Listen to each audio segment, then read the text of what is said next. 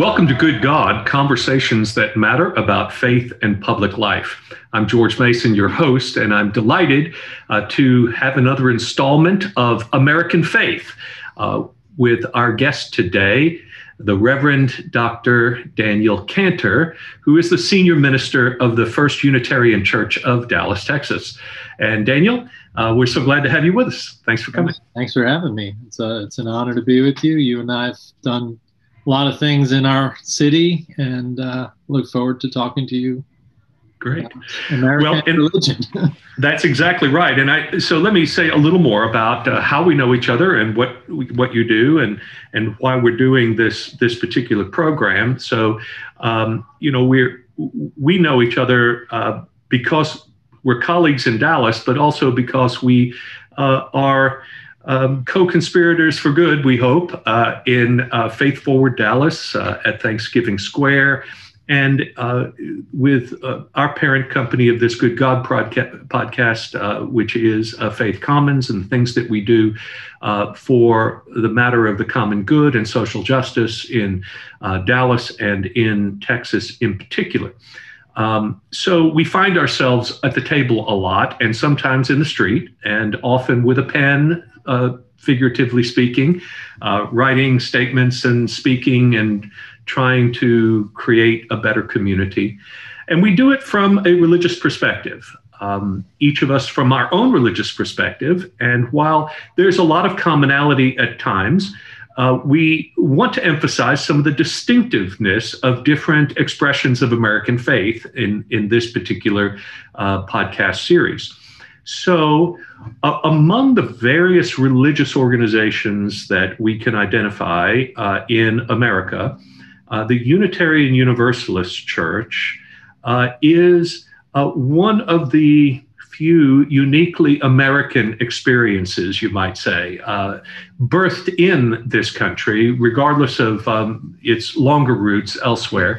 But Daniel, tell us a little more about who are the UUs and where did you come from, and how do you think about where you are situated in the larger religious framework of American religion? Yeah, well, that's a big question, but we do go back to the 1700s in America, where these Unitarians and Universalists, at the time it would have been two different faiths, right, arrived in America. Many of them arrived right around the Revolution, and so their sort of progressive religious perspectives really fit the turmoil of the time when people were trying to make sense of the faiths that they were living in. And we would really land very, very firmly in New England as the Unitarians breaking off from the Congregational Church, the inheritors of the Church of the Pilgrims. And then the Universalists were really defrocked ministers from the Methodists from England who came over to America. And those two faiths ran parallel really until 1961, when they merged. And so we are one of the only faiths in America with two theological names combined, us Unitarian Universalists.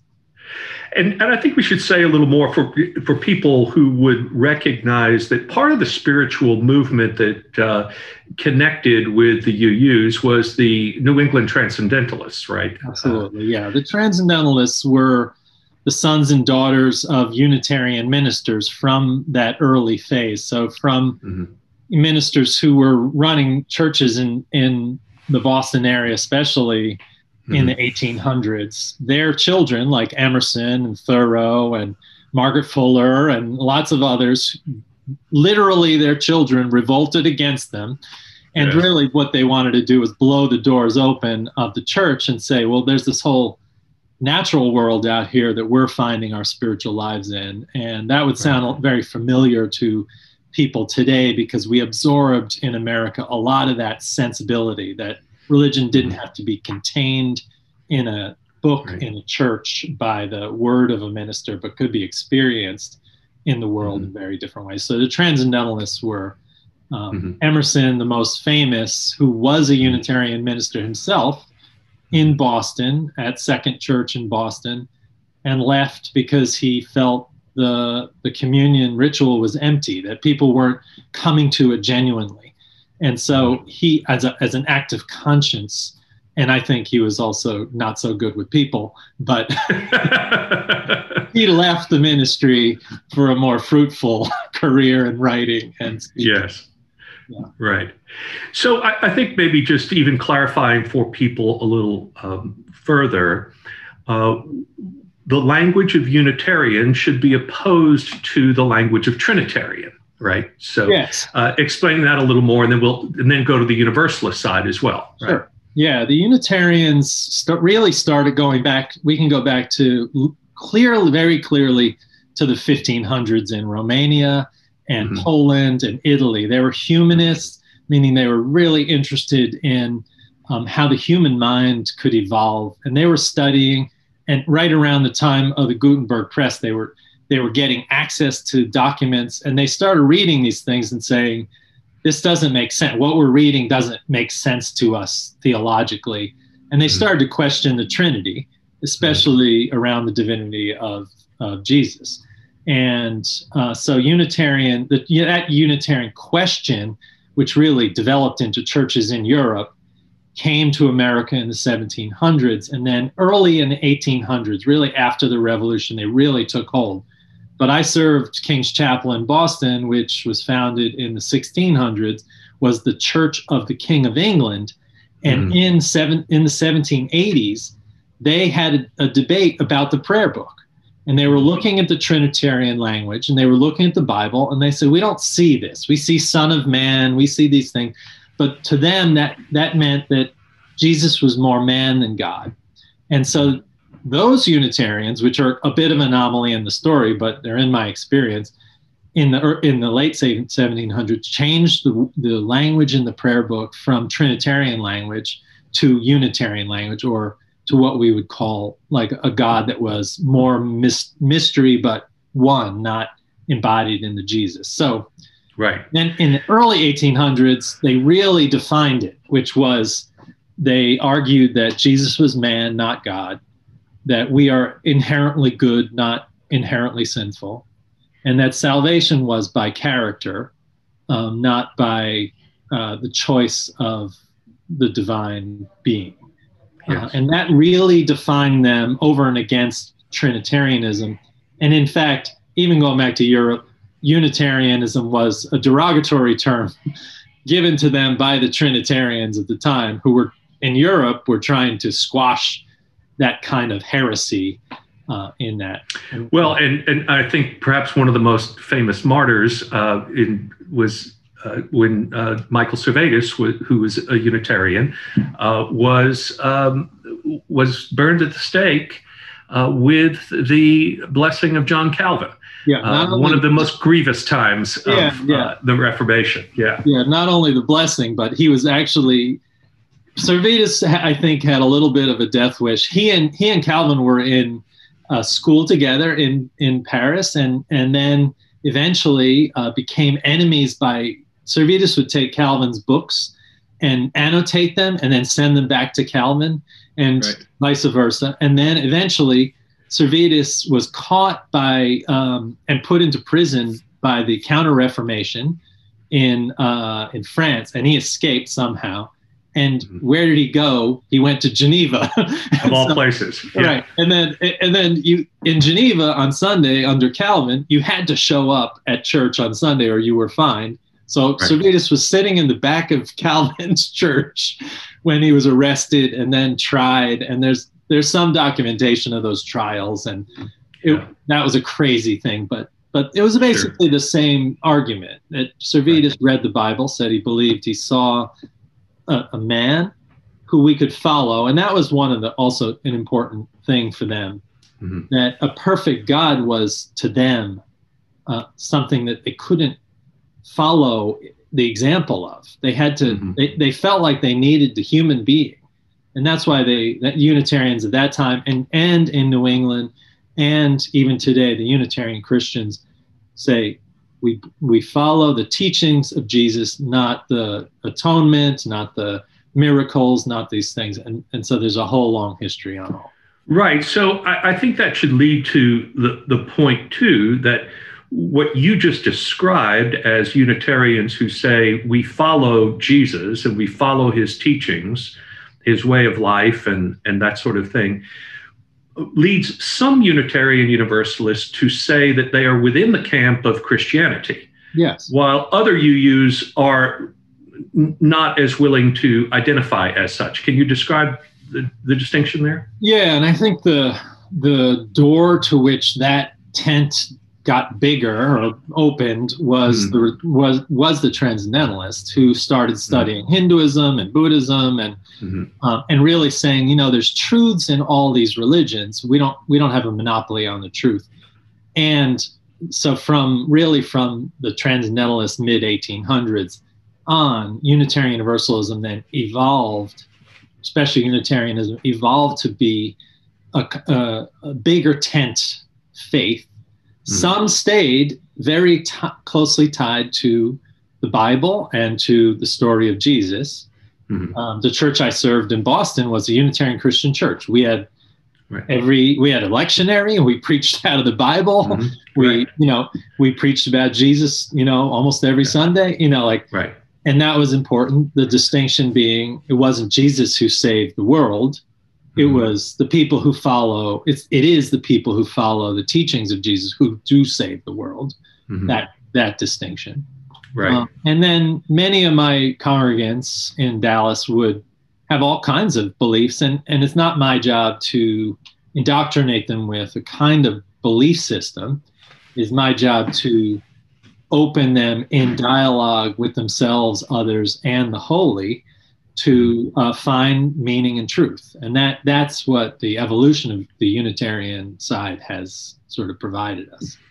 Now, the Universalist side, Universalist language is about universal salvation, right? So there's a critique of a Christian doctrine of heaven and hell, where some go to one place and some to another based upon their choice or decision about Jesus. And so Universalism was a separate movement, but it merged with the Unitarians. Can you say a little more about that?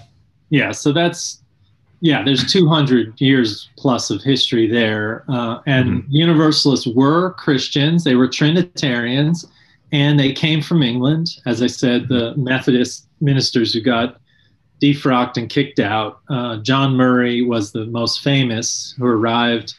There are these miracle stories in Universalism where Murray's boat got grounded on a sandbar in Cranberry Point, south of New Jersey, and lo and behold, while they were waiting for the tide to change, Murray went in to town and met this farmer potter who had built a chapel on his property and was waiting for a Universalist preacher to come and spread the word, right? So that was 1770, and from there it became, at one point it was one of the largest sects of Christianity in America, because what they were saying was you don't have to have special favor from God. Once you are a Christian, you are saved, and there's no conditions on that. God loves humanity, created humanity, and that which God created would not be condemned to burn for eternity. And there were all kinds of Universalists that had different ideas about this. Some believed that you had to spend some time in punishment for what you did. Some believed that you didn't. The ultra Universalists, they were called, believed it didn't matter what you did. You were free, and you would be free of any kind of damnation. So they didn't believe in hell, basically, and that heritage then was also combined with a couple things. One was this incredible optimism that you could not give up hope on anything and anyone. And secondly, a real strong heritage of doing good social justice work in the world. So they were both anti-slavery people. They were about liberating prisoners, and reforming prisoners outside of punishment. They did a lot of work with people, in the streets and et cetera. And so that heritage also lives very strongly in us. Yeah, I want to go there for a moment with you too, because I think if people only had a passing acquaintance with Unitarian Universalists in their communities, probably what they would find is what you just said, and that is that in every possible way that you might find religious leaders gathering to promote social justice and the common good in a community, you will find UU faith leaders present. And yet, one might, from the outside, think that if you're a Universalist, that you might not have a high degree of moral urgency, you might say, because there's no sort of threat of hell involved in that. There's no, what is the motivation to do what is good and the like, and yet it's really part of the DNA of the UU tradition that you are very deeply engaged in that. So can you say something about where that motivation comes from and where that sense of ongoing and really dynamic engagement really falls? Yeah, sure. So my best understanding of that is, on the one hand, it was easy to become a Universalist and also easy to leave Universalism in the 19th century, because, right, after a while, people said, "Oh, I can do anything," so I could just go to the gambling house on Sunday morning, and they said, "Yeah," because the Universalists, their highest values were both love and freedom, and so I think what happened was, in the founding of the institutionalized versions of Universalism, because remember, this was just an idea that was bubbling in the church, but it only became a real church itself in America when they institutionalized it. They founded it on this notion, not that basically they preached that when Jesus Christ had saved all souls, that was it. But yes, the salvation wasn't something that urged us to action. It was acting out and imitating the pure love of God. Yes. And that love was so strong in the world that we could not stand by while others suffered. And so almost like a bodhisattva or a Buddhist who takes the vow that no one is saved until all are saved in love, or no one is free until we are all free. The Universalists had that same burning sensibility. And they talked about, there are many, many stories just to prove that their point. Hosea Ballou, was a famous 19th century Universalist, would tell a story that, he'd go to a town, and these were, people in New England, and he'd meet a farmer, and the farmer says to Ballou, "My son is a terrible drunk. He's a wasted, wastrel. He's no good for anything." And so Ballou would say to him, "Okay, so what we'll do is tonight, when he's coming home from the pub, we'll make a fire next to the path he's walking. And when he comes by, we'll push him into the fire." And the farmer would say, "No, how could we do that? He's my son. I love him." And Ballou would say, "So why would God do the same to you? And then beyond that, what is your responsibility to act out that deep love for your son, not to punish, but to reform?" And so I think those are the kinds of threads that are in Unitarian Universalism now, both on the Unitarian side, the right to conscience, the dedication to dialogue, freedom, and free religious pursuit, and on the Universalist side, this requirement to practice and to try to practice deep love for the world. That's what we see in your work. Yeah, I think. I hope. Yeah. Well, one of the things that tickles me is, we were on a call the other day, and we, I guess, had gotten to waxing philosophical a bit in this interfaith group that we had, and you sort of raised your hand and said, "Okay, I know I'm always the one to do this, but I'm not going to let us get off of here before we figure out what we're going to do. What action are we actually going to take as a result of these ideas that we have? We're not finished until we do something." Yeah, and a lot like the rabbis of the civil rights movement, or even the ministers who were marching in civil rights, they would say, it's well and good to pray and to enact our spiritual lives on issues of the world, but we have to put our feet on the ground, and that's where we have to go. And that might just be me, but it is a theme in Unitarian Universalist churches very strongly, that that social justice work, that work to bring about a greater good. Now, Lord knows what a greater good is these days with all the confusing kind of things coming and going. But, the sense that for us, that evil restricts freedom, that evil oppresses human life, or tries to create a conformity around an idea, and thus a behavior in the world, that has to be addressed. So, there was a great article in the New York Times this week about some of the Christian nationalism, and I know I'm talking to a Christian here, that is trying to conform a political reality in our country around this Christian ideal that, if I'm studying theology correctly, isn't really an agreed upon ideal, but is an ideal. To us, there's an evil in that, because it can become oppressive to every other person who believes a different thing. And Jews, Muslims, Hindus, Buddhists, the great variety of people in our country.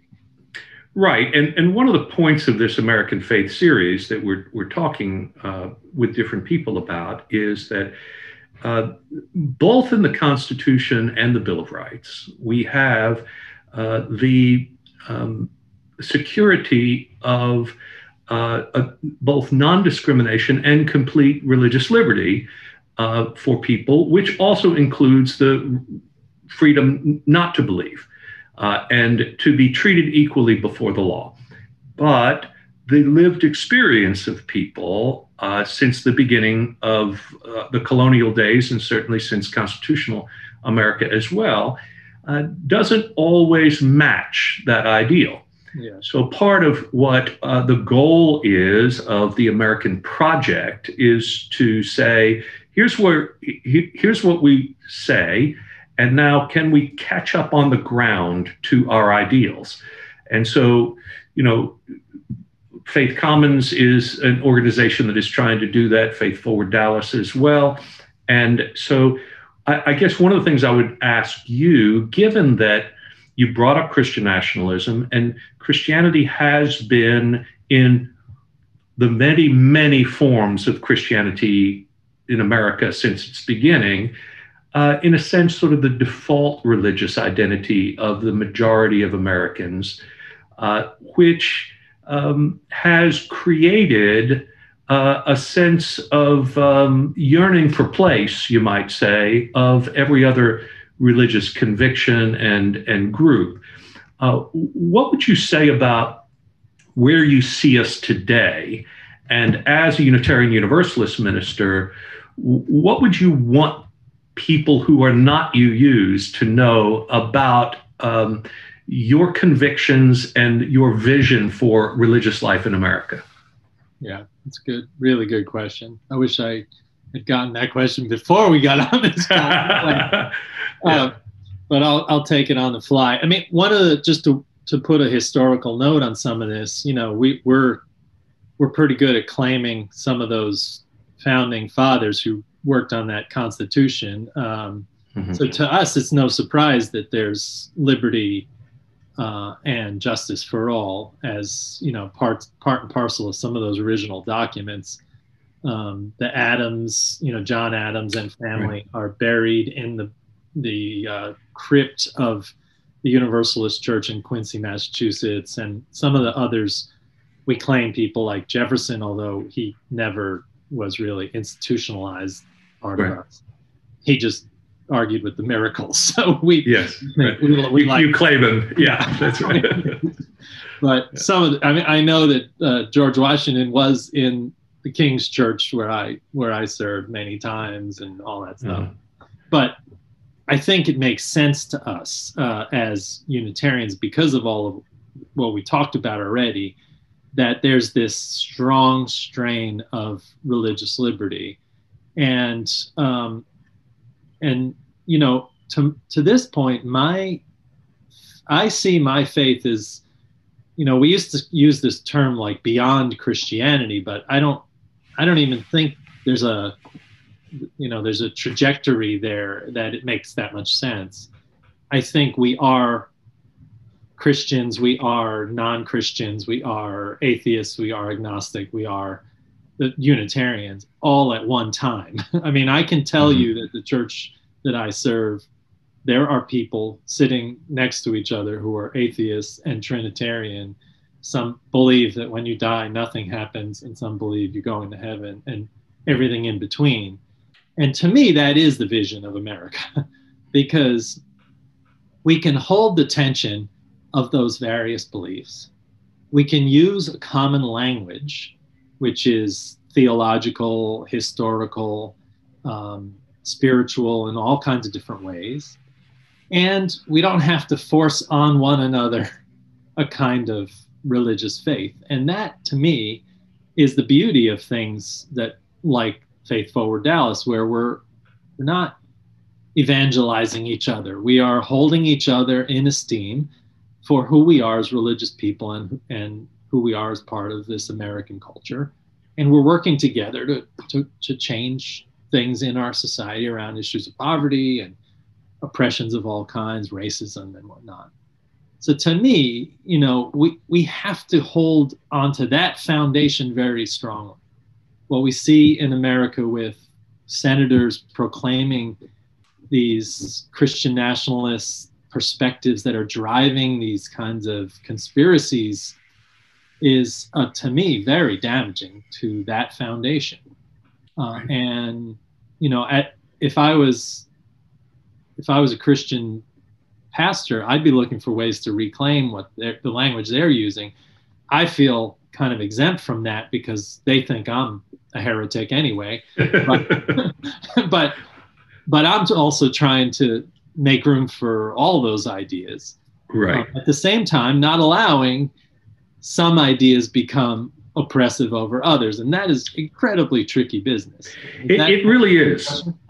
You're right. It is tricky because, ironically, the people who are trying right now in the name of Christian nationalism to claim the high spiritual and moral ground that they feel for the country in order to put it in a favorable position before God, at the same time feel both morally and spiritually superior, and yet under attack and victimized by not having the preeminence that they believe they deserve to have.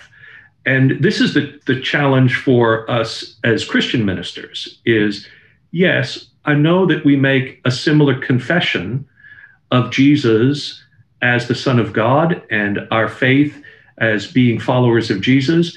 And I'm not trying to put you in a position of now being outside of the grace and mercy of God because we disagree. But if you disagree with me, you still have a place in the American landscape as well as in the church. Yeah. But if I disagree with you, I'm not sure I do. you know, and that's true for America generally, right? Yeah, but that's also the roots of fascism. Yes. So, it makes it very difficult to both be someone who promotes genuine inclusion, which is part and parcel of my faith, and someone who is, just the universalist heritage, which says, God loves all. Mm-hmm. My people are always asking me, so does God love that guy who wants to kill us? Yes. And the answer still is yes. Mm-hmm. And the answer is always that there is grace enough to bring people into the circle of love and the community of love, but not at the expense of the community or the circle itself. And that's where I think there has to be some hard lines drawn and some accountability, especially as we're talking, the post-Capitol invasion, and now they're into impeachment and all this stuff. How do you hold people accountable, but also hold them in love? And that's a real challenge. Well, it is, but I liken it. I always go back to an image in my mind of a principal who has to enter the playground at recess and who sees that the children are cowering and they're fearful of a particular bully and his friends who are dominating the playground and making it impossible for everyone to experience the intent of that freedom that is supposed to be recreation time at recess. Now, you can say, well, you should respect the bully because God loves the bully as well as those he's bullying. But at the same time, the entire enterprise is being held hostage by someone, and he has to be held accountable so that everyone can have the blessings to flourish together. And I think this is part of the tricky challenge, isn't it? Yeah. And then I'm not sure in that metaphor if in our country the principal is the bully or is God. Yeah, right. Those would bring us to different conclusions. Right, sure. If the bully is the principal, then the teachers are going to have to work hard to reform the whole system, which I think is what we're seeing. If the principal is God, then God's love has to help those around the bully, hold that bully at arm's length, and not force that bully into more bullying activity, or but it's really hard.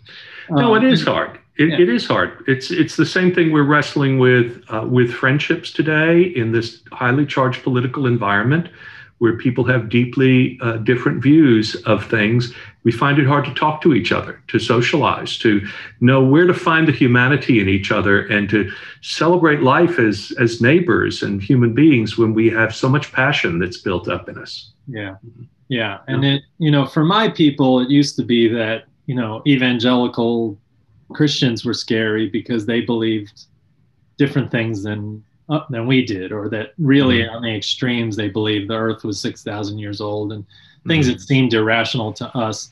And that shifted. So even in 20 years that I've been here, my people used to complain a lot about those kinds of encounters, being asked if they've been saved. And now they're talking about actually much more extreme versions of that, of being seen and known as a danger to society because they don't conform to certain kinds of Christian beliefs. And this is where this kind of, one size fits all religion for society just cannot redeem us.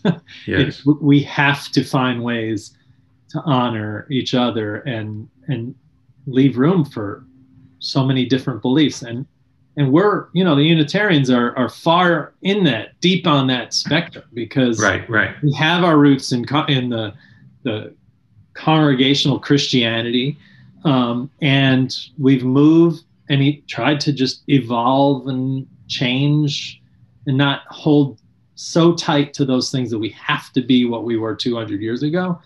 Right. But at the same time, not cut that off. And we are we can be blamed at times for cutting those trees off at the roots, and then almost creating completely new perspectives in religion that in my circles, some of my colleagues who can't reference back to the Christian or the Judaic root have lost track of what's important. So in any event, that's Well, Daniel, thanks for sharing the perspective of the UU tradition with us. And I especially want to say thank you for the work you do side by side with others who have different religious perspectives, but together we're working to make Dallas and the world at large the kind of place that we think God envisions for us. So it's good to talk with you, and thanks for being on Good God.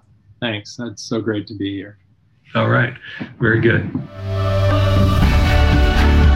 Good God is created by Dr. George Mason, produced and directed by Jim White. Social media coordination by Cameron Vickery. Good God, Conversations with George Mason is the podcast devoted to bringing you ideas about God and faith and the common good. All material copyright 2021 by Faith Commons.